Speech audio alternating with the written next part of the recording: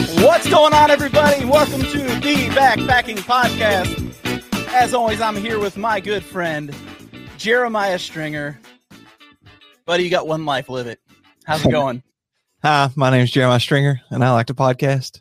What's going on, Hawkers? Listen to John with the soundboard, man. I'd say something really funny that just happened. Yeah, go ahead. Okay, whenever we start the countdown, I always like go use the bathroom real quick. Yeah. Because we don't know how long we're going to be on here for sometimes. Yeah. And so if you don't get it out, you're going to be dancing by the end of this thing, right? Yeah. So especially when you're old, because I'm old now. So anyways, I run to the kitchen, I go to the bathroom. I don't pee in the kitchen. That would be really, my wife would be very unhappy with me. So I go to the bathroom and I come back through the kitchen. I go to grab a cheese stick, because I'm doing this keto thing. So like my snacks are like cheese basically. Yeah. So I grab one and it's soaking wet. Gross. And so dude. I'm like, what is that? So I put it back. I grab another one, come back in here. And I can smell my hands right now. We had scallops last week. And I think the bag leaked down into the basket that had all the cheese sticks in it. And now my hand smells like old scallops. It's disgusting, dude. Dude, you got scallopy cheese. Oh, it's terrible, man. It's terrible. Well, luckily, I mean, they're wrapped. It's hermetically sealed. So, I'm good to go. Oh, okay. But my hand, dude, smells like scallops. It's disgusting. It's like the worst thing in the world. But we got to keep the show going. Yeah. Scallopy hands or not, we're going to keep this show going. That's all I'm going to say. So we already got the guys out here already. Look at this, man. There's so many comments. We just got started. Holy cow. We have an awesome guest tonight, man. Oh, I love this guy. We have an awesome guest. He's a guy you've backpacked with before on multiple occasions. Am I right about that? Yeah, we've done a few things here and there. We've done a little trail in Ohio and to do a meetup. We've done some Red River Gorge, smithing out at Eagle's Nest, and Jason almost killed his dog. And then most recently, we went to Land Between the Lakes. We've had a great time, man. That's awesome. Well, I know that when I first met Dan Becker, he told me that his YouTube hero was this guy. And he did. That's what he told me that. Like, that's legit. He told me this. And he said, you've got to check out his photography. And I did. And oh my gosh, we're going to show some of this later in the show. But ladies and gentlemen, let us welcome to the live stream tonight, Mr. David Gray. How are you, sir? Hey guys, I can't hear. Can you hear Whatever us now? great intro you gave me, I couldn't hear it. So I don't know what's going on. Oh, Can you hear us now? sorry. Can you hear us now? No, I heard the whole intro, but I'm not hearing any sound now. Sorry. Oh, no. Oh, I'm sorry, David. Here, why don't I do Shall this? we even come back in? Yeah. Yeah, do that. Hang on, I'll be right back. Okay. I want to hear that intro again.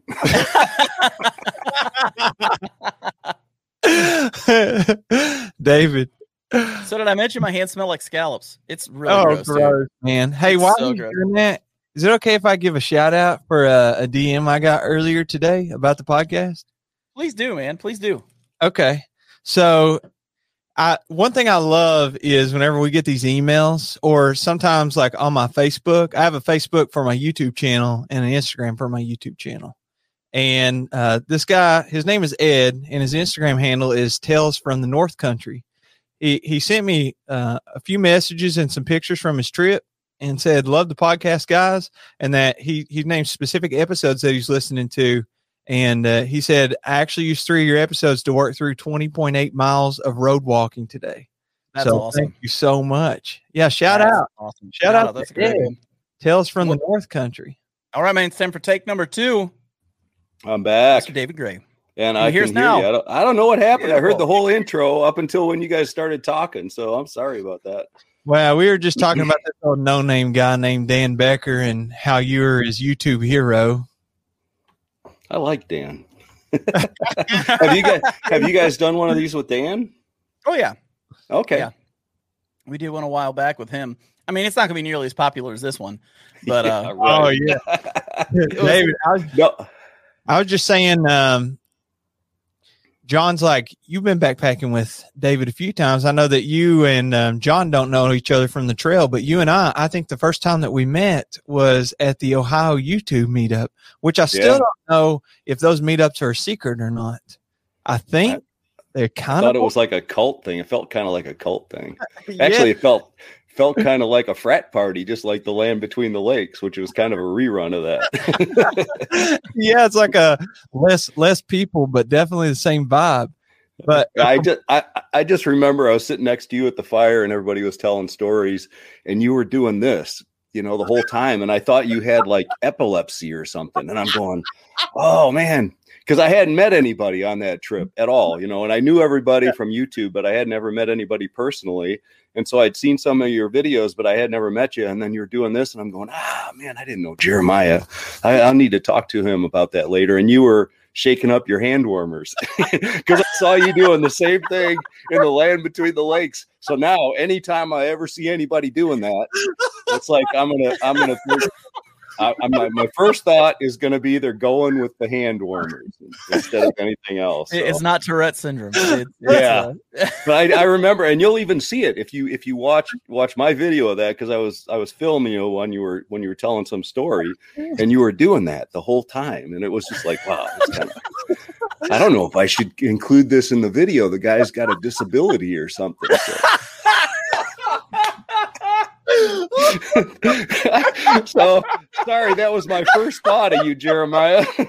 But I've gotten to know you better since then. So.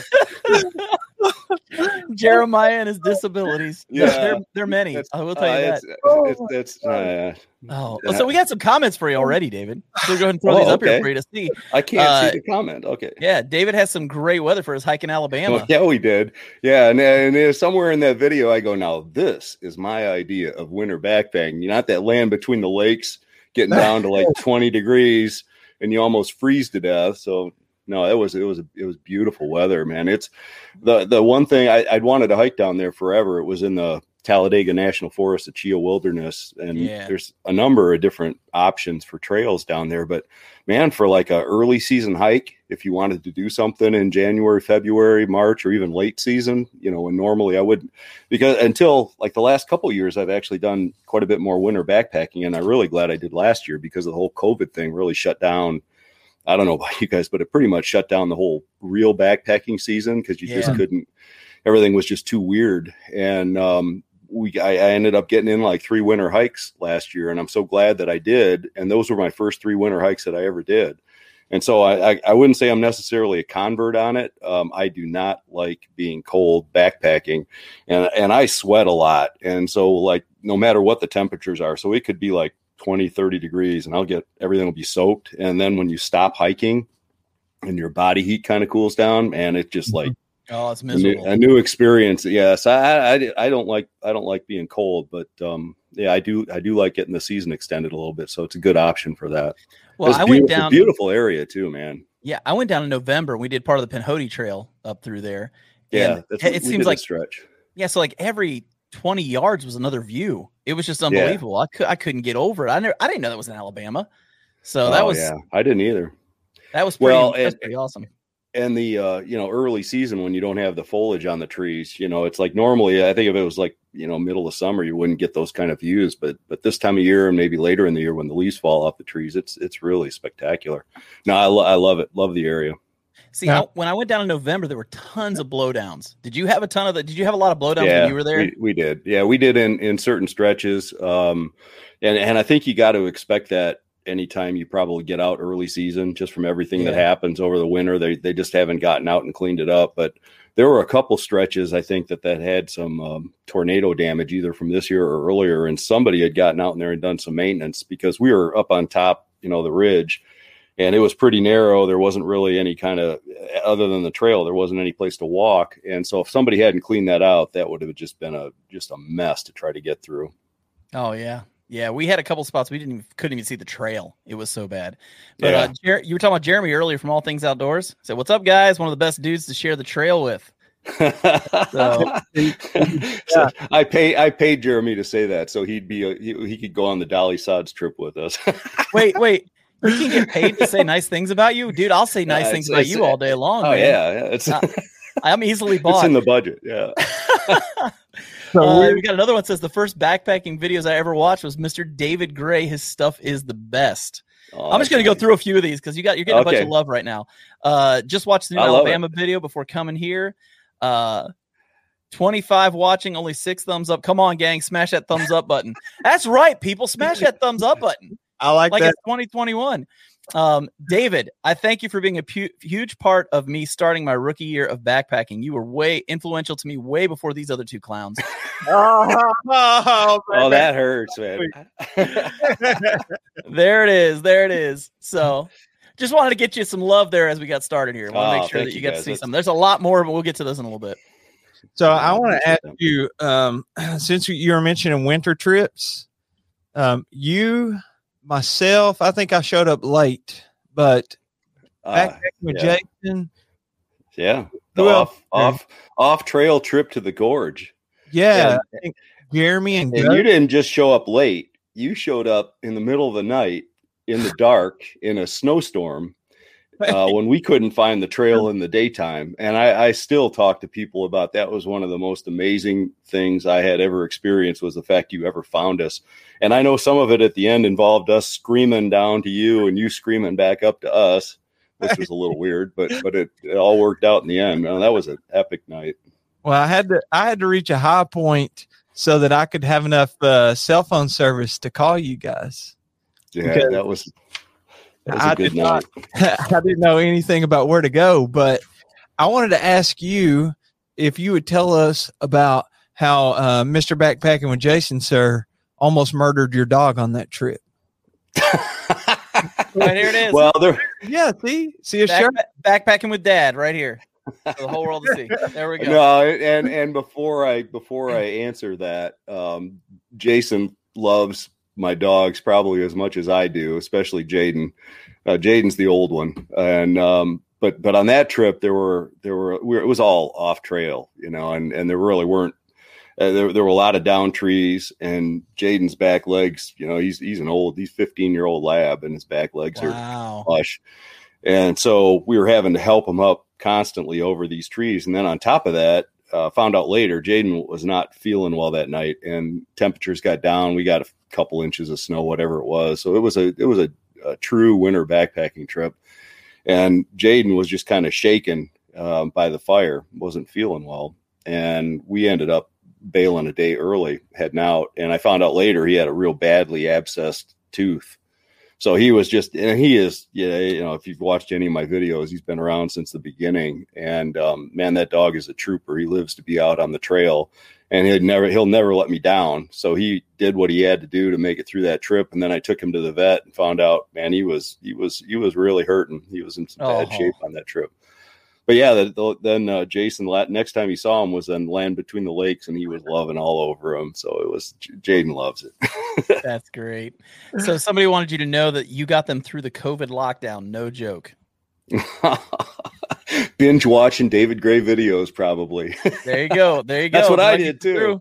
That's kind of where it all started. I didn't do back in the days when I started all of this. YouTube was really like Flickr for sharing pictures with your family and stuff. I mean, it wasn't for doing any of the stuff we do on it now. And so I was using YouTube at the time to like record my trips or whatever and share them with my dad, my sister, whoever. So it was really more of a family thing. And so I could, because I did all these trips when I was growing up. My dad was a college professor, and we would go on these like 2-month camping trips out west. He didn't have a lot of money, but he had a lot of time. And so we would pack up the old station wagon, the Woody station wagon, what is it? Vacation, Chevy Chase Vacation. Yeah. We had one of those, and we would we would start driving, and we would camp in the old national park campgrounds that were $5 a night. And back in those days, they were never full. You just pull in, you'd find some camp spot, and that's what we would do for like 8 weeks at a time. And so it was, it to me, it was just like living a dream, and my brother, but I never had any memories from it. I had nothing. There's nothing I can look back on other than maybe a few pictures I might be able to find, which I don't have. So I wanted to have something that we could share with the kids and for me, that I could remember the trips by. So that's kind of how it all started, is just something that I could record the trips and share them with the family and share them with myself. And then on those early trips in the middle of the winter, I live in Indiana, so middle of the winter, you're not not doing a whole lot other than sitting inside, I would pull up the videos and I'd be watching the mountain trips from out west. And yeah, so I think some people do the same thing, but I do the same thing too. I love looking. I go back to some of those, my favorite trips, and watch them over and over and over again. They're my favorite thing to do is relive some of that stuff. Speaking of that, somebody on here said they did your Smoky Mountain Little River Trail hike when we doing the CDT Grand Lake trip in August. Thank you for all you do in informative trips. So question, you did the Little River Trail hike. Yeah. It was like 7 miles up to that Tyler, campsite. Yeah. Yep. That campsite is awesome. Like, yeah, I did that one in September. It was either August or September. And I was telling somebody, I always want to go to Smokies. I want to see a payoff because, you're in the mountains. And the payoff on that place is the campsite. It's you're just surrounded by all these different forks of the river and everything. And I mean, it's just awesome. So I didn't know you did that one. I have to go find that. Now you started doing these YouTube videos, and obviously the more you do, the better you get at not only getting the footage, but also editing the footage. And, that's for sure. Am I right that you went back and took some of your older footage and have remastered and re-edited that? Yeah. I call them like what do the kids call it? The hashtag TBT, throwback time videos. I don't know all this hashtag stuff, but so I kind of got in it with that. But yeah, it was, well, one of the things that had always bothered me were the older videos that I had done. And there were some good ones. There were some Western trips in there, but back in the early days of YouTube, my channel, and I don't know what the rules are nowadays, but it was limited to like 15-minute uploads. And you couldn't, I don't even know if they had high definition capability back then. I mean, I started doing those things back in like 2010. And so some of the earliest videos were just horrific to look at, but I recorded everything in full HD. So I had all of this like original footage, and it just always bugged me. These things were out there. So I always had this plan in mind to go back to some of those earlier videos, and my editing skills were pretty bad. I mean, I wouldn't say they're fantastic now, but they've improved over time. And so I wanted to go back to some of the earlier videos and redo them, to make them as good as I could possibly make them. And plus the early camera I used, it was what was it called? It was like a Panasonic. It was one of the earliest HD cameras from like 2005, 2006. And it was like a Panasonic, what was it? SD9, HD SD9 or something it was called. And it had horrible image stabilization. I don't even know if it had optical image stabilization. So I would record these things and the camera was like shaking like, well, they got offboard image stabilization now. So I wanted to go back and apply some image stabilization, improve the audio, improve the editing. And so I've done that on, I don't know how many I've done, probably 4 or 5 of them, and like a Western trip or some of the early trips. And it always bothered me that people, the more the videos, the recent videos became more and more popular, people would go back and look at the older ones, and they were like embarrassing. So I started this whole series of the new ones, and I'll continue that with some of them. It's just to get through until I got to the point. I think the first one that I did with what I would call a real camera was like the 2014 Glacier trip, and even that one I don't think I recorded at the full HD upload. I just didn't think that way back then. Yeah, a long ways, because now it's like full 4K. You're doing stuff and uploading in 4K, and I mean, these recent, and some of that stuff, like the one I think that the Yellowstone trip and a couple years ago, and Wind River Range, and man, it just shows if you watch those on a full 4K TV, I mean, it's just incredible. Some of that scenery and the lighting and the mountains and everything with the 4K. So it's worth it. It's a lot of work, but it's worth it. Well, I was going to say, I want to show people some of what you do besides just doing video, because people need to see the photography that you do. So I'm going to pull up some pictures if that's okay with you. Okay. Yeah, no, that's good. So people can see these. Yeah. If you're listening, if you're listening to the recorded episode on your podcast platform, you go to the you're not going to see this channel. Yeah. You need to go to the YouTube channel, Backpacking Podcast on YouTube. Yes. So that you can see this. I mean, these are insane. Like this first one. Tell us about this first picture. It's a picture it was taken actually from the parking lot of what's that? Did you say Klingman's Dome? Klingman's Dome. Yeah, I was drawing a blank Yeah. there. Klingman's Dome in Great Smoky Mountains National Park. And this actually was taken after I finished the hike from the parking lot, which is also like the trailhead up there. And the clouds were streaming over the top of the mountain, which you can kind of see on the right side of the picture. And it was like literally just flying at 30, 40, 50 miles an hour over the top of this mountain.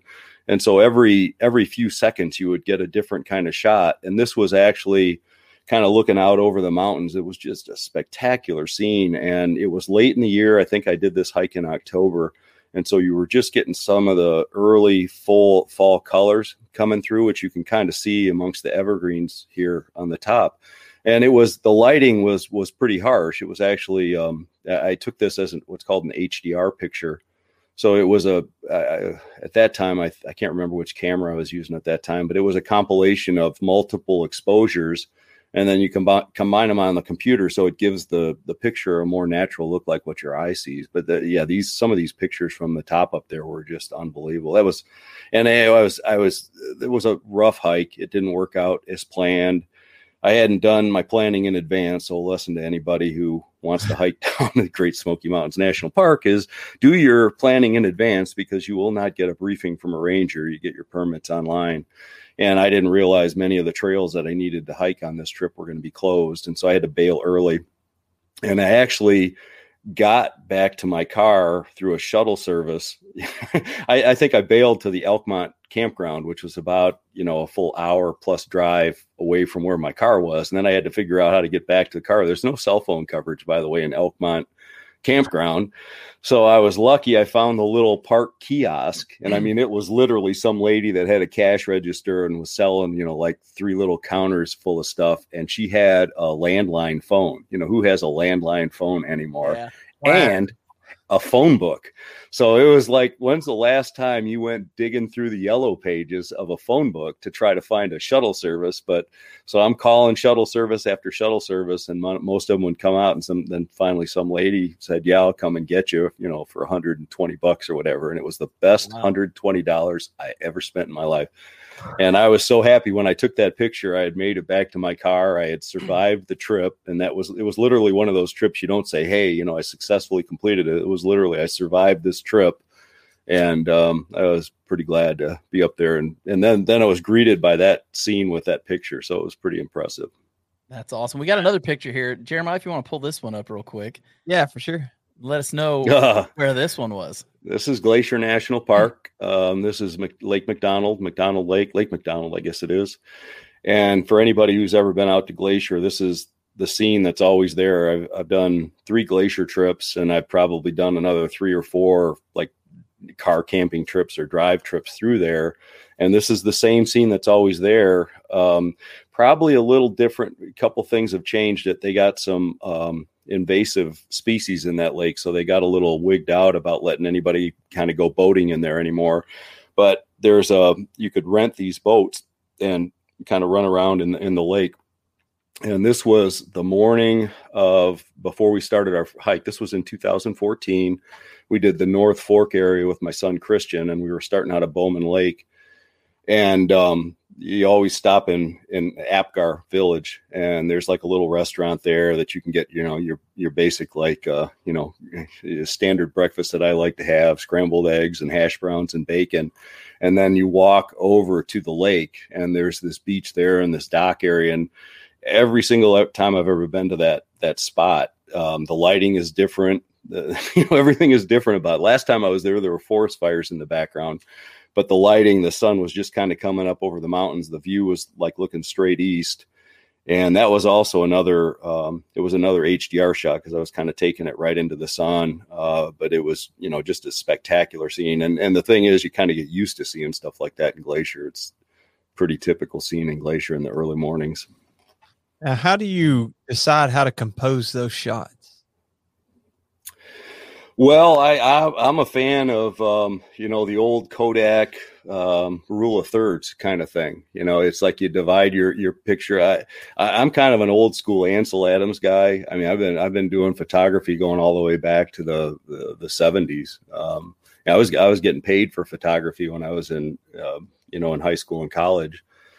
back in the days. I had a dark room. I had an apartment in college back in the 70s, and I had a dark room in my apartment, and I was doing photography for the college. Wow. The old way back. Yeah, way back. Well, I'll tell you, the backpacking came way later. The video came way later, but the photography is kind of where it all started from. So it's really, the rule of thirds that always stuck with me. There were old, I think this all came out of like some old Kodak books where it was just like the basics of composition and all that.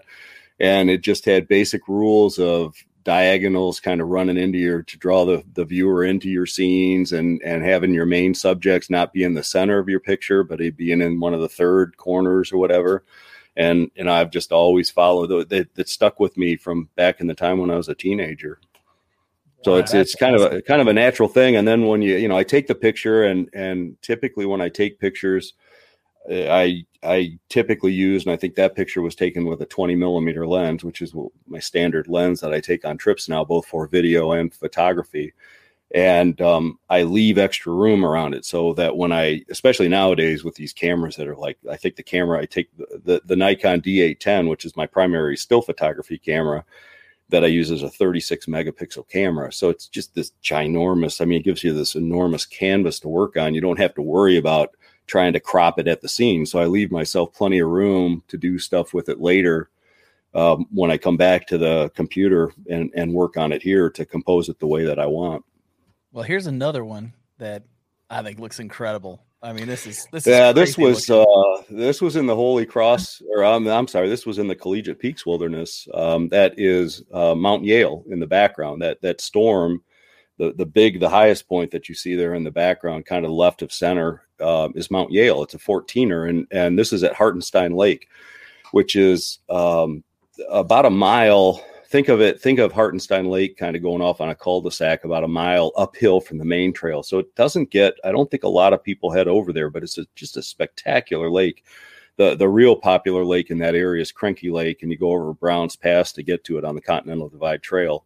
And I was on a hike with my son, Christian, on this trip. And so we found this campsite on Hartenstein Lake, and we were just sitting there in camp. And this was in August in Colorado, and anybody who's hiked in August in Colorado gets to see this scene quite a bit because every afternoon you're going to get thunderstorms building up. And where you don't want to be when something like that rolls in is on the top of Mount Yale in the background. Right. And if you've ever been in Colorado, I know you have Jeremiah, you get these thunderstorms building up in the afternoon, and if you're above tree line when it kind of rolls in, it makes you feel really small. Yeah. Yes. And you realize how fragile a human being can be in a thunderstorm in the mountains. But so we sat there in our camp, and we had this fire going, and it was just a really, really nice scene. And we just sat and watched this thunderstorm develop gradually over time. And that's the only picture I think I really put out. I don't know where you guys are getting these pictures from, probably Instagram. Yeah. But what you don't see is the series of shots that I took, and they're probably in the YouTube video I did, as you see it kind of gradually literally exploding, because it developed so quickly. And then you saw the lightning and the thunder. You could hear the thunder it was moving in the opposite direction. So the cool thing about that one was we knew it wasn't coming towards us. So we're sitting at this fire at this beautiful campsite on this lake in the mountains, all to ourselves. There was nobody else within miles of us probably. And we're just sitting on this log, enjoying this fire, just watching what I call nature TV in front of us. And literally, we didn't hike to take that picture. That picture just kind of like happened in front of us, and it gradually developed from almost a blue sky, or just your normal puffy white cloud sky, which is kind of what can happen in Colorado in August. I'm sure that it's a lot easier now because you can waste as many shots as you want. Oh yeah, it's all free. Yeah, take as many as you want, and then I assume you use Lightroom to edit. Yeah, I use Lightroom almost for everything now. Lightroom has gotten so good that you'd almost every once in a while I'll have to pull up Photoshop or something to do something. And then a lot of the pictures I take are HDR pictures, just because I've found and I try to make them as natural as possible. I mean, you can do some real goofy ass stuff with HDR pictures, which I don't, and even that picture of Glacier, the picture you guys pulled up of Glacier was a little bit more of a stylized picture. Yeah. But I liked that look because it matched what my eye saw from that picture. But the one from Hartenstein Lake is an HDR picture. But nowadays I like to make them as natural as I possibly can. But to me, they match. If you almost have to look at it in comparison to the standard exposure images. But to me, they match more what your eye, because your brain has the ability to fill in, to expand the kind of the dynamic range of light that your digital camera cannot do. Now nowadays, by the way, cameras are getting much better at that. Yeah. But in some of the earlier digital cameras I had, it just didn't have the dynamic range to match what your eye was seeing. So I used a lot of HDR just to kind of make it more natural for what I remember the scene looking like. Yeah, well, we got another one too. We got a bunch of these pictures, man. These are geez. we can do these things. This is great, man. Night. I've never spent time kind of looking at photography. This is great. I always talk about backpacking or gear or videos or whatever. So photography is cool. This is the Wind River Range. And this was Marms Lake, I believe it was. This was our first trip to the Wind River Range. And we knew going in, I had always wanted to go to the Wind River Range forever. I was a little bit intimidated. It's the same way I kind of sort of feel about desert trips, because I'm not that knowledgeable of the area or whatever. But well, I got lucky in that I was able to meet up with, done a lot of trips with Travis, and Travis had done a ton of trips in the Wind River Range, and he knows this area like the back of his hand. And so, we said, hey, let's go and do the winds. And the problem is that Travis works in the NFL. And so his hiking season ends about the first week in July. Well, that's wow. For some of these Western trips, you really, if you've never done any Western trips, you really want to be thinking more late July into August, because, as much as I'm from the Midwest and we think of the 4th of July like the middle of the summer, I've learned that it can be like, you have too, Jeremiah. Early trips in the mountains can be like wintertime still. And I learned that on my first trip one of my first trips to Colorado, where we went up to the Zirkle Wilderness on the 4th of July, and there was still 4 feet of snow on the entire area of the trail. Well, so this was an early season trip. It was late June in the winds, and we had wanted to do either the Circuit, the two really popular hikes there, to head out to Island Lake and the Titcomb Basin, which is in the northern area of the winds, or the Cirque of Towers, it's called, which is more kind of in the southern area of the winds.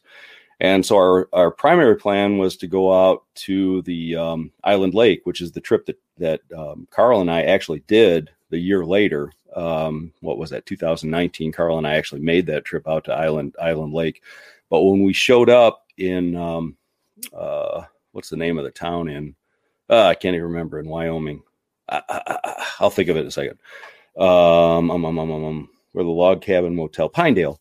So we showed up in Pinedale, and you head to the local outfitter there. There's a local outfitter that's the source of all knowledge. And we walked in, and he said, there was a kind of an older guy sitting there. He goes, never be able to do that hike, guys.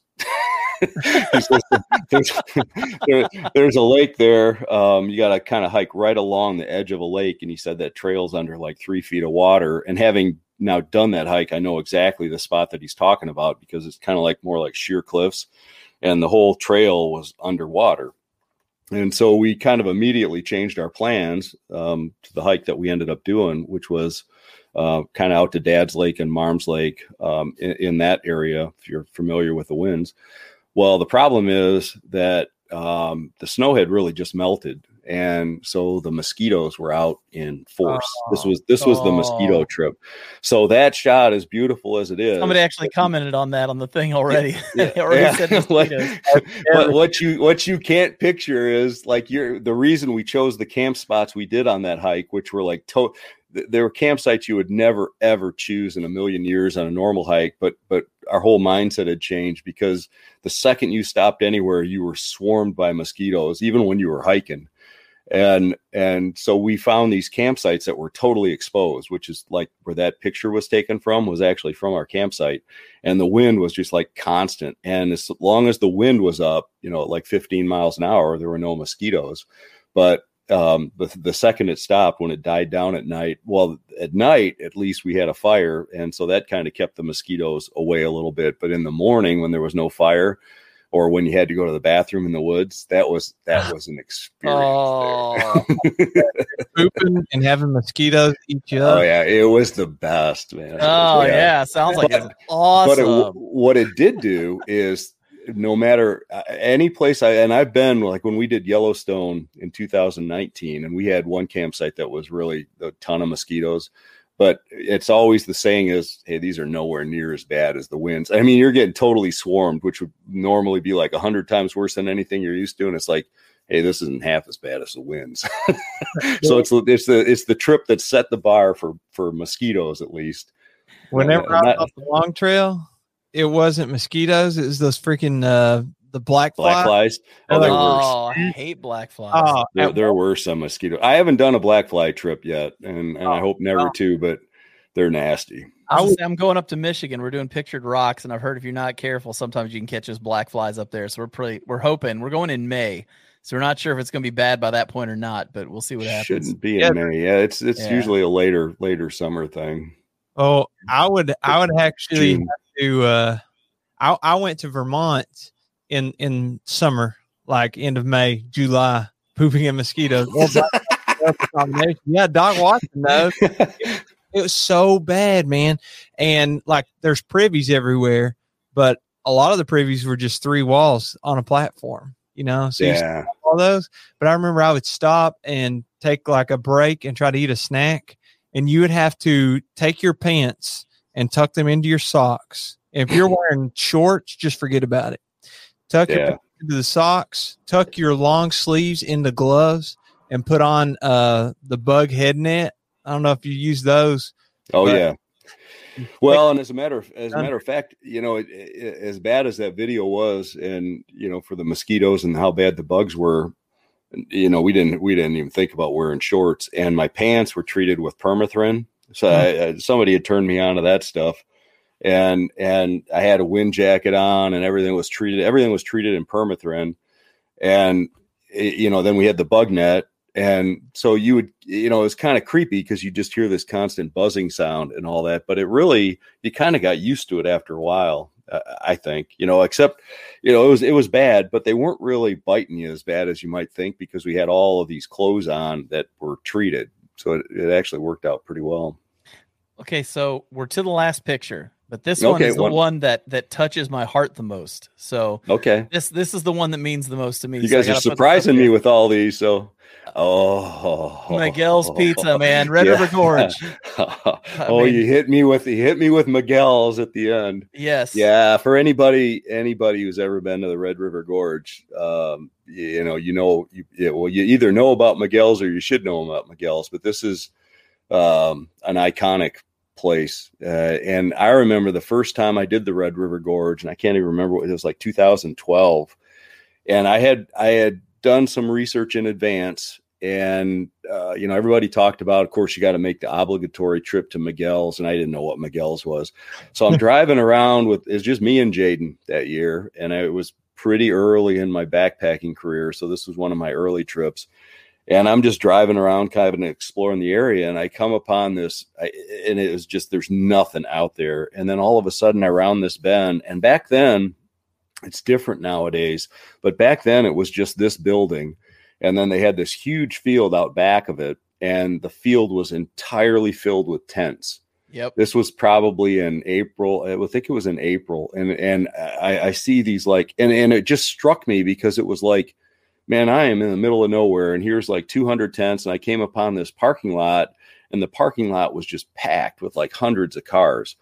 And I go, this has got to be Miguel's. And so I pull in the parking lot, and I see this site. This was back in 2012 was the first time I was there, and it was like, oh man, this is Miguel's. And it reminded, and I'm walking around with a camera, and it's all these college kids. It reminded me of like Woodstock is what it really reminded me of. And everybody's looking at me funny, you know, and I walk around with a camera a lot. I've done a lot of crazy things with the camera filming people, but I've never had people look at me like I'm some kind of like narc or a cop or something. And so I really felt like awkward filming anybody. So I kind of put the camera away because they're giving me these dirty looks like, hey man, who's this cop walking around taking pictures of us? But they're all kind of out doing all these kids doing their things, and they're dressed like, you know, they're dressed like Woodstock. And they were all rock climbers. You know, that's like the big mecca for the rock climbers, and they just hang out there. And back in those days, it was all in a tent. And then Miguel's would have breakfast burritos in the morning for them. So they would feed them, and they had just incredible pizza. And it's the place. My pizza had always been growing up, and to this day, it was always ham, bacon, and pepperoni. And so that's what ham, bacon, and pepper. So I walk in Miguel's and I order a ham, bacon, and pepperoni pizza. And they say, well, what's your fourth ingredient? And I go, no, I just want ham, bacon, and pepperoni. And they go, well, it's the same price. If you've ever been to Miguel's, it's the craziest thing ever. They charge you one price for no, like cheese. Then they charge you another price for 2 ingredients, and another price for 4 ingredients, another price for 6 and 8. So the price of whether you get 3 or 4 ingredients is the same. And I'm like, well, that's the craziest thing I've ever heard. And I think it's still that way to today. You know, it's just the crazy. So I go, well, what do you suggest? And they go, oh, we make a killer handmade chorizo. And I'm like, they do. Oh, yeah. Oh, that sounds. So that was what turned me on to chorizo. I had never even thought about chorizo on a pizza. Now, if I ever find a place that's got ham, bacon, pepperoni, and chorizo, that's my. And there is a place. I live in Carmel, Indiana. There is a place locally here that does that, and they make their own chorizo too. The crust isn't nearly as good as Miguel's, but yeah, that was. And on top of that, so I go, what kind of beers do you guys have? This is 2012. It's different now, but 2012, they go, that's a dry county. And I go, it's a dry county. And they were all walking around with their Ale 8s. I'd never seen Ale 8. Everybody's got bottles of Ale 8, refundable bottles, you know, the kind that you don't throw away. You know, you get your 5-cent deposit back. And I go, you guys don't, like, I gotta have, this was like after I had hiked all day, and I hadn't backpacked that particular year. We were kind of exploring it. So I had a campground at Coomer Ridge Campground, and we had a camp. It was me and Jaden were going to share our pizza. And I'd set up a camp. So I'd gone down to Miguel's to get the pizza, and I go, I gotta have beer. And they go, well, you can go just up to the county line at the beer trailer. And I'm like, oh, okay, beer trailer.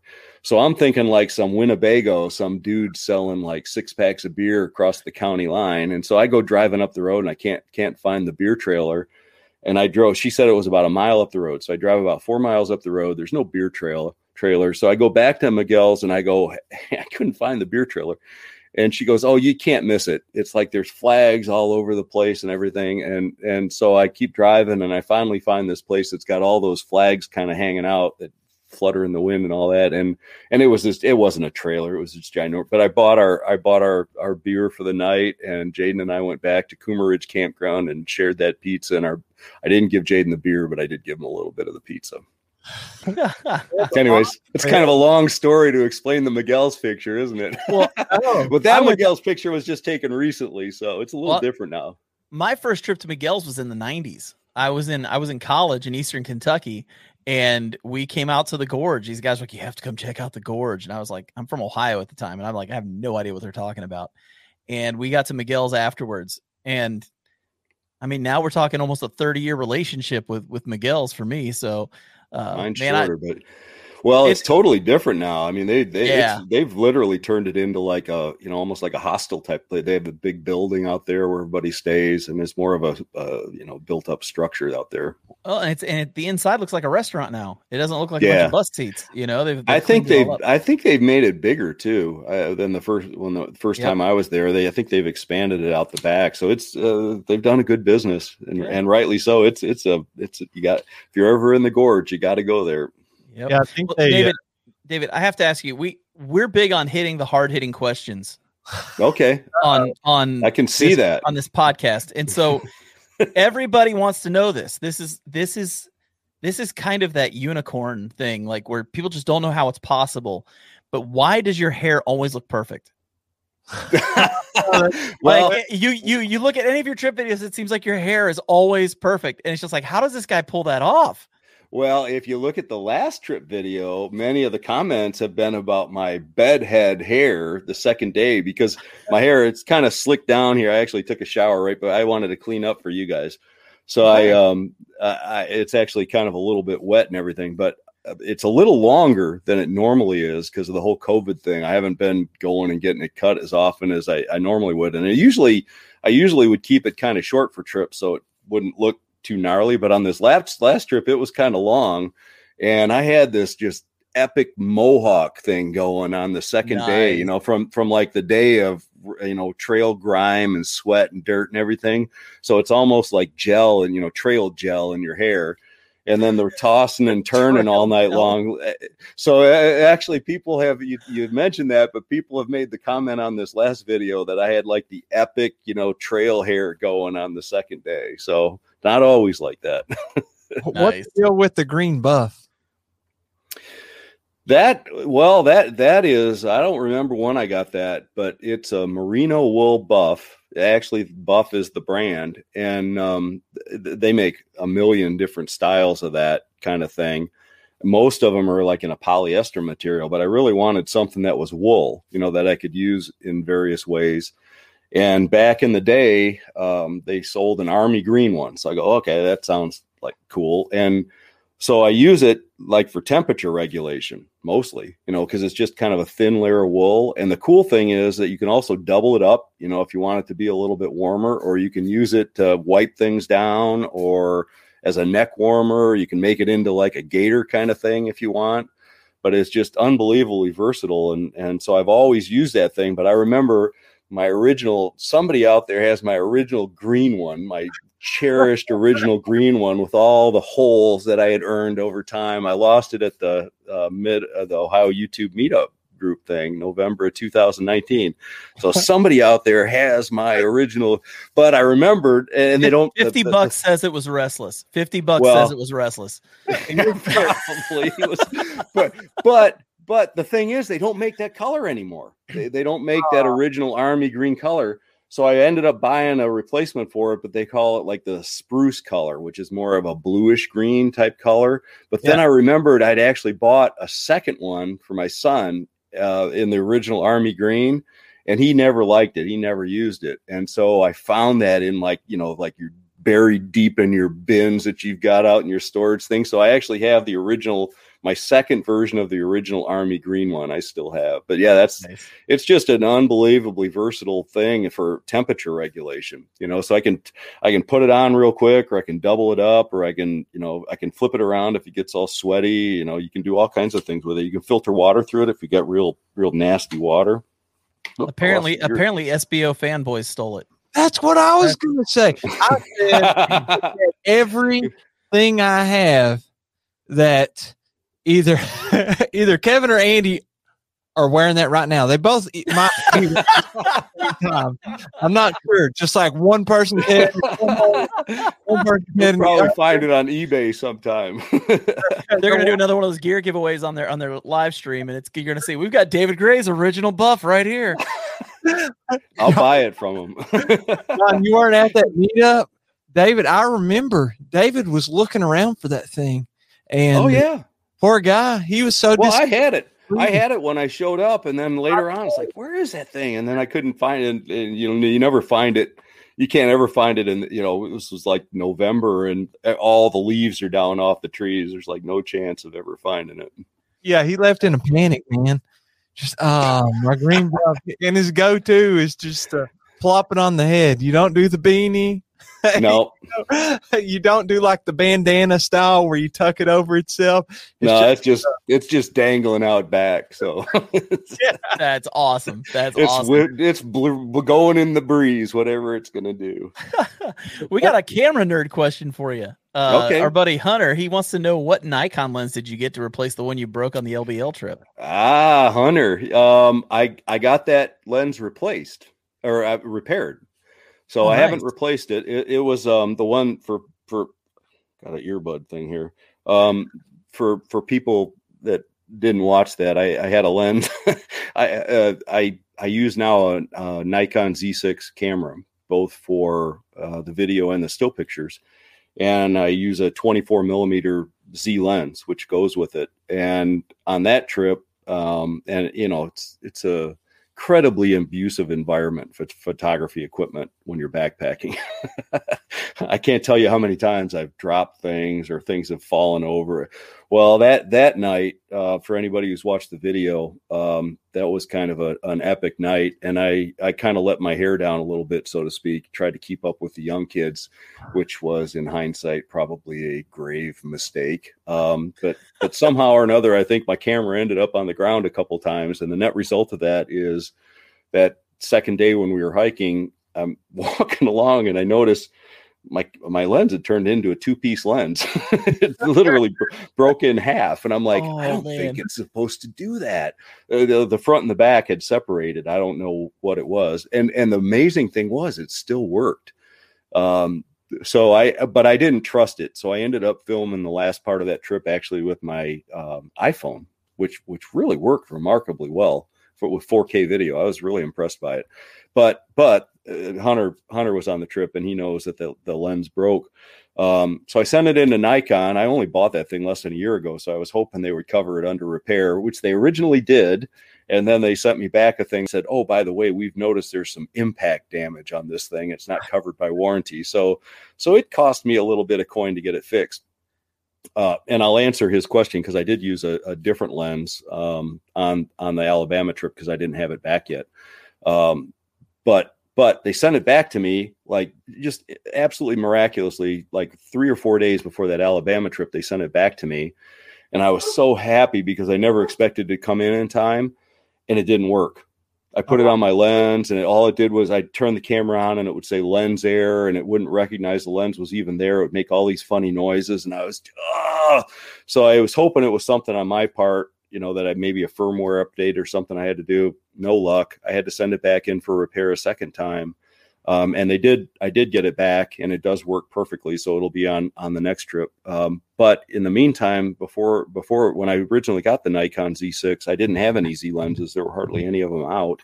And so they make what's called a FTZ adapter, which is an F mount to a Z mount adapter.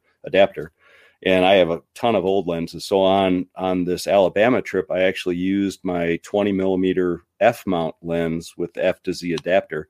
But if you ever look at the original trip I did with the Z6, which was the Z6 is a phenomenal camera, but it's a hell of a learning experience to dial it in, how to work it. And I used it the first time on my first trip in 2019. And I didn't, the problem with using those F mount lenses is with an external microphone. I use a Rode Stereo Video Mic Pro microphone. It picks up everything. I mean, it's unbelievably sensitive microphone. And those F mount lenses have a lot of focus motor noise. And you'll even notice it a couple times on the Alabama trip. I've learned since that I have to put it in manual mode and focus it manually so it doesn't try to focus automatically. But if you leave it in automatic focus mode, just constantly you hear this from the focus motor trying constantly, even though it's in focus, it's trying to just adjust it perfectly. And the noise gets picked up by the microphone. So it's the 20 millimeter F mount lens is a fantastic lens with that, but you really, it's a little bit of a high maintenance thing. You got to focus it manually. And I forgot a few times. Yeah. There was a guy actually who, Watts Wildlife said, hey guys, I go to Murray State University 30 minutes from LBM. Believe it or not, I was in the same Pixel Bay the same morning you all, not 300 yards from your camp photographing eagles. Yeah, he was small world. I think he was over by the boat ramp that was right across the way from where we were camped. It's crazy. Yeah, there were people. I mean, that night there was boats going by and they were doing some stuff with the Asian carp. It was a lot of stuff going on that night. Yeah, and the ice was waking me up. The lake literally freezing. Yeah. And then cracking and waking me that's the first time I've gone down to the water source and I had to break myself a hole in there in the water to find a way to get water in the morning. And then I don't know if you did this, Jeremiah, that morning. There was like only one spot where you could go out there and get water where there were rocks and stuff. And I'm getting water out of the lake and there's like a dead carp, like a dead fish, like 4 inches away from where I was collecting the water. It's like, oh man, gotta go find a new spot. Timmy, carp tasting water. Timmy had one of those like pump, like you could pump the the filter, and then it's got a Yeah. hose so you can fill up like multiple bottles. Dude, Yeah, that was one of those spots that would have been great for a filter pump like that. yeah, there were still dead fish. For those that don't know, like Kentucky Lake and Lake Barkley are on each side of LBL, and there's Asian carp getting in there, and they're super invasive. And so they were like, they had a boat out there with a giant fishing net trying to get rid of as many as possible. They're doing a lot of work out there. Epic trip though.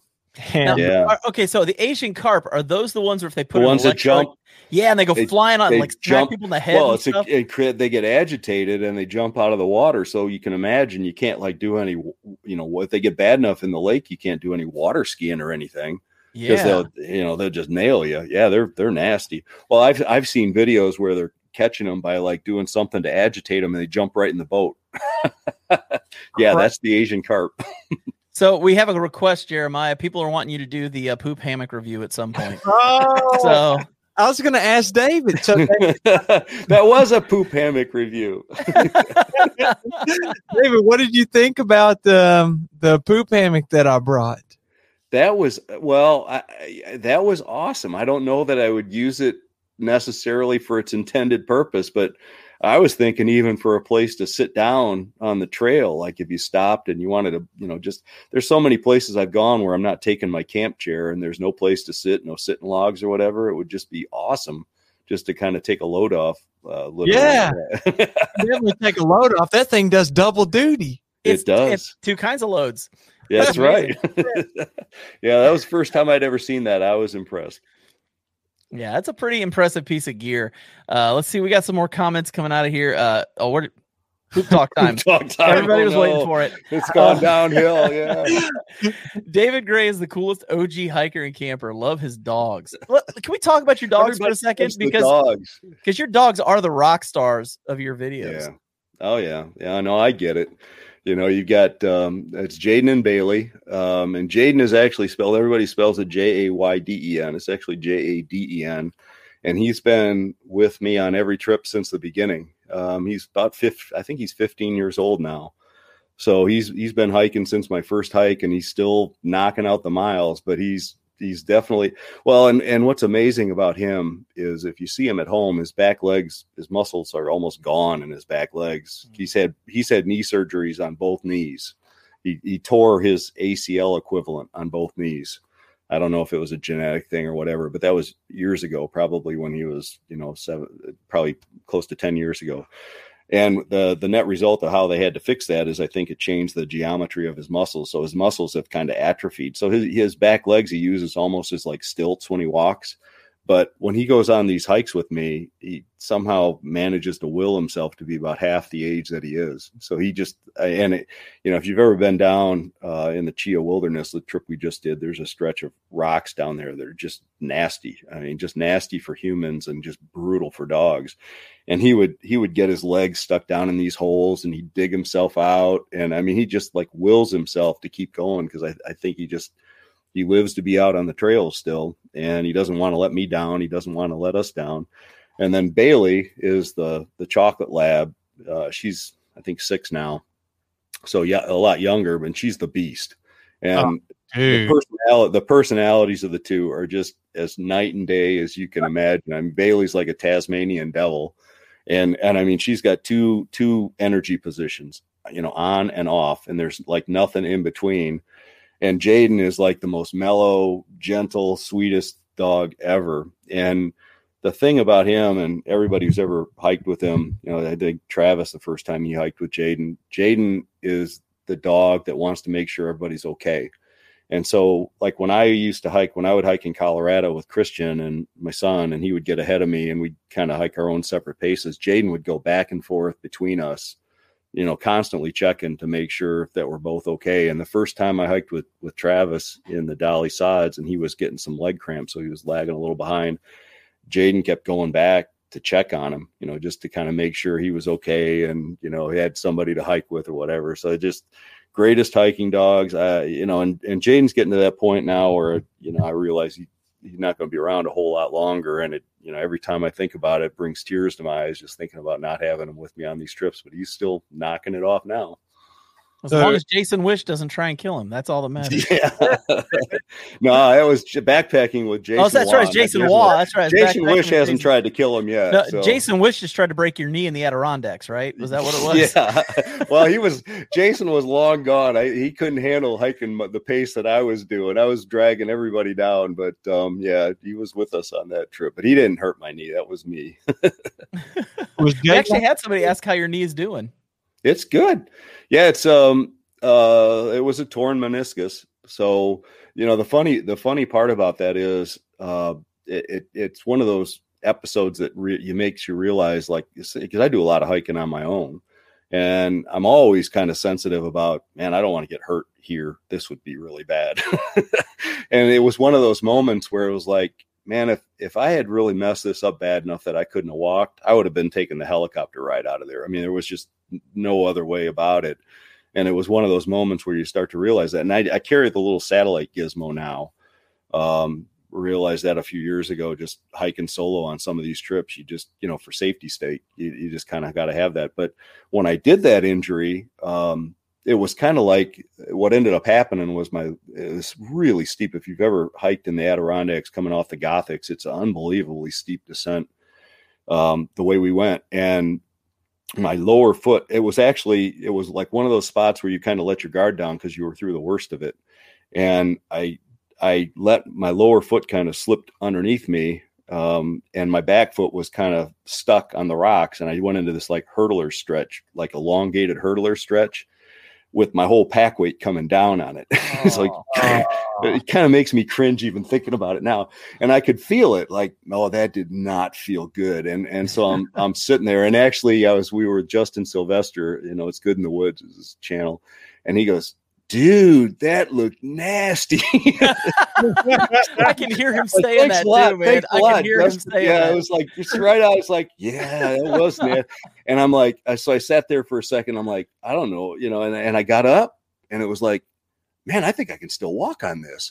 And I'm like, okay, I think I'm okay. And it didn't swell up or anything. So I'm like, yeah. And I knew I could tell something was goofed up on it, but I could still walk. And so we walked the couple days to get out of there. And like it was, and I had a knee injury similar to that before that have actually healed up, so I go, okay, I give it enough time and it'll heal up. And the problem was, like 2 weeks later, it was getting better. I was riding my bike. I was doing spin class. I was doing all the stuff I normally do. And I twisted on it somehow wrong, just going to bed. I was just getting ready to get in bed, and I didn't even think about it. And the pain I felt, so the little torn part of the meniscus, which may have actually healed, I think it was still intact and in place. It got into a bad spot of the knee, and it's what they call a bucket handle tear. I've learned a lot about meniscus tears, and anybody who's had one probably knows what I'm talking about. But it's the meniscus looks kind of like a crescent moon, and I had torn like the upper part of it. And what happens with a bucket handle tear is it that's dislocated and makes it look like a bucket, right? So it's got a handle and a bucket, and the handle portion of it had gone into a part of my knee, the joint of my knee, and I couldn't straighten my knee out anymore. And the pain was just incredible. And the worst part was it never went away, and I couldn't straighten my knee out entirely. So I couldn't sleep real well, so my knee's kind of like cocked the whole time I'm trying to sleep, and you would fall asleep. And so your knee would naturally relax, and then the pain would wake me up. And so that went on. So I got it, the whole process of going into the orthopedic surgeon, and then goes, they take x-rays and looks like something here. We got to get an MRI. So then you got to wait. And this is all in the days of COVID, right? So everything takes longer. Then I go get an MRI. Then you got to go back to the orthopedic surgeon. He says, yeah, you got this hand. And he shows me all the beautiful pictures of how messed up my knee is. And then on top of that, oh, by the way, you're really old and you've got arthritis in both knees. So it's like, the beautiful part of that whole process is you get these wonderful high resolution pictures of how messed up your knees are after, 50 years. I had a knee injury in January, and same thing. Like what it was for me, we were hiking up the area where you guys were when you went to the Red River Gorge with these guys, and we're hiking along the Sheltowee Trace, and we hit there's like a boulder sitting in the middle of the trail. So I walked up on it, jumped off. And when I jumped off, I landed funny and jammed my knee. And I remember like it made a weird noise and adjusted strange. Never good, man. And the guy who's hiking with me, he looks at me and he goes, "That didn't look good." And I'm thinking to myself, I'm okay. I'll walk this off.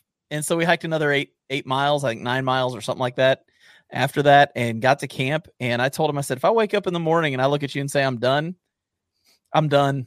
And so I woke up the next morning and looked at him. I was like, I'm done, dude. And we ended up hiking 2 miles out to the cars, and I ended up going home. They honestly, I got an MRI done on it. And the first guy who read it said I had a torn meniscus. And then when I went and looked at it, the doctor played with my knee for a while, and he goes, does this hurt? And I said, no. And he touched something else, and that's what hurt. He said, that's not your meniscus. And he basically told me, he said, when you know how you've ever jammed a finger? Yeah. He said, you did that to your knee. Okay. So it'll heal. And he said, yeah. So he said, you got to just stay off it for about 6 weeks. And so but I found out the same thing you did. He goes, yeah, you have some arthritis in your knees. I was like, yeah. Awesome. Well, and I had always, the sounds, I'm older than most of the folks out on the trail. So, my knees have gone through a lot of wear and tear in 6 decades or whatever. And, so I knew that, when the sounds my knees make, like when you go to the bathroom in the morning, is like, but the good news of the whole thing is, and so they said, yeah, you got some arthritis in there. But the good news is the weight bearing cartilage is healthy. Yeah. So yeah, my knees will make some noises when you're bending them and all that. But in terms of just the weight bearing stuff, like when you're, just standing, I'm in no pain when that happens. And so, as long as I kind of take it easy and try to keep the pack weight down and everything, I think I still got some years in me. Oh yeah. Well, I know it's that sound of like walking on cereal. That's what I always compare it to. Like if you were walking on a thing of Cheerios, that's what my knees sound like when I straighten them out sometimes. I know that sound. Yeah. Both of you guys had your backpacks on when you had those knee problems, right? Yeah. Yeah. I sure did, yeah. So David, I'm pretty sure that you bring, I don't know about now. You're talking about keeping the pack weight down, but the trip that we went on, I mean, it was easy trail. Like you had a good sized tent, you had pads for the dogs. So you bring a lot of extra. Oh yeah. Yeah. For the doggies. Yeah. What kind of pack is that? Not on our trip, but whenever you hurt your knee. I was using an REI Flash 55 pack that trip. I had always used a Z-Packs Arc Blast pack, and I loved it. Going back to that's the thing, is the Shill brothers always look at all my Z-Packs gear and they call it museum pieces, because it's kind of like when they were working out of their garage and Joe was kind of sewing everything by hand, I guess, or something. That's the vintage of my Z-Packs gear. But the strap on one of the shoulder straps broke in such a way that no way could be repaired. And it happened like 2 days before we left for the Yellowstone trip in 2019. So we have an REI store here in Indianapolis. So I literally drove. I was walking the dogs at this local trail, and so I drove from that trailhead parking lot straight to REI. And Travis he'd always had a REI Flash 55 pack, so he swore by it. So I just bought one of those for that trip. And then it was like it weighs a lot more. It weighs like over 3 pounds, maybe 3.5 pounds, and compared to like a pound for that Z-Packs pack. But it was like, man, it carries a weight just great, and it has like millions of pockets in it. So I loved, and it was huge. I could have fit my Arc Blast pack inside that REI Flash 55 pack. And so I loved all that. But then after that Adirondacks trip, I just realized, man, I got to do whatever I can do to cut back on some of my body weight as well as my pack weight. Because I remember it was Goat picked up my pack, and he goes, "What do you got? The 2 dogs in there too?" Or something like that. And they were all, I mean, like Jeremy was on that, All Things Outdoor was on that trip, and he had this like little like the little backpack the kids take to school, like with their books in it. So that was his pack for the whole trip. And I'm sitting there with this ginormous, like 60s style monstrous pack, trying to climb up that Ninja Warrior thing that was out there. The place was unbelievable, but that trip convinced me, and everything that was going on with my knees, like I gotta shed a few pounds somehow. Jeremy told me whenever I went backpacking with him, he was telling me about your all's trip, and he was like, "Man, David really messed up his knee," and he was telling me Dude, you were like walking down with a giant pack down these super steep trail. Yeah, they had like cables in spots you have to hold on to keep yourself from sliding down that stuff. It was crazy. Well, he said your pack was heavy, man. Like, it was. I don't know how. Well, like 50 pounds maybe. Yeah, like, the stupid part about that was I was expecting it to be really cold, because like, Adirondacks and early season and all that, and it was not cold, but I brought all this extra clothes and everything so I wouldn't get cold, and yeah, that wasn't good. It wasn't good planning on that trip.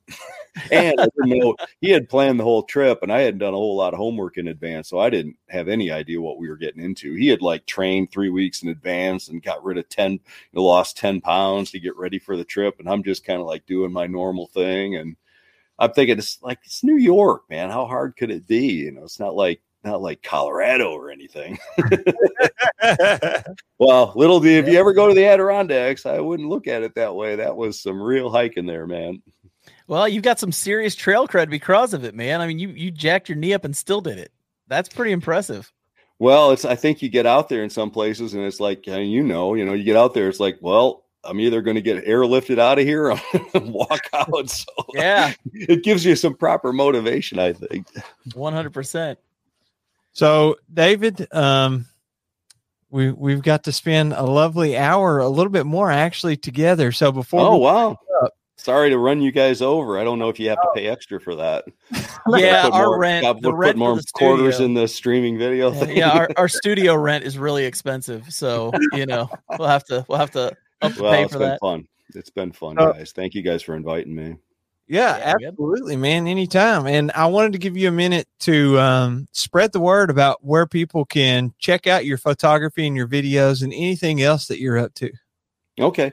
Well, I don't know what my backpacking channel is called. It's just David Gray, but if you search for David Gray backpacking, you'll definitely find it. And there's actually, if you look in the little channel banner, there's little things you can click on. There's a Smug Mug thing, which is where all the pictures are, or Instagram. So I think on there, I don't remember everything I've got on there, but I know there's a Smug Mug link and an Instagram link.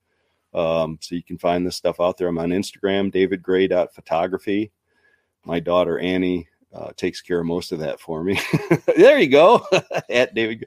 So that'll get you the Instagram. And then it's, I think it's smugmug.davidgrayc.com or something like that. I don't know. You'd find it, but the links in the banner, you'll see the little social media links in the banner on the YouTube channel. But yeah, check it out. That's awesome, man. Well, thanks so much for being on tonight, man. If you want to hang out in the green room for a little bit, the M&Ms will be waiting for you. Yeah, those virtual M&Ms. I really enjoyed those, by the way. I was looking for them. I'm trying to click on them to get them to show up, but nothing ever showed up. So I'm going to go get my own M&Ms here. So all right. Well, if you hang out there, we'll be with you in just a second, man. All right. Awesome. Cool. We'll see you. Thanks. See you. Every time, man. I love these guests. This is just fun every single time, man. Pleasure. And different looking at his photography too. That was very interesting in hearing some of the stories. Yeah, it was really, I mean, just some of those shots were epic. I mean, we're all like, we do YouTube channels, for people listening to the podcast, we do the podcast. We also do YouTube channels, and I try to do photography, and it's hard. I mean, there are probably third graders that take better pictures than I do. It's just like, I'm not as good at that as he is. It's amazing. The stuff was just great. So Jeremiah, we got some great guests. Yeah, I was going to say next week, speaking of photography, I don't know how many people have heard of Dave Morrow, but he spends more time in the woods than pretty much anybody I've ever met. And I love it. Every time I email him, I get an auto reply back that's something along the lines of, I'll give you the short version.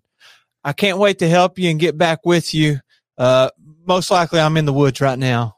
And I'm probably on a backpacking trip, and I'll be back as soon as I get back. I'll holler at you. Yeah, and in his photography, again, just beautiful, beautiful photos. I can't wait for people to see these next week. It's going to be awesome.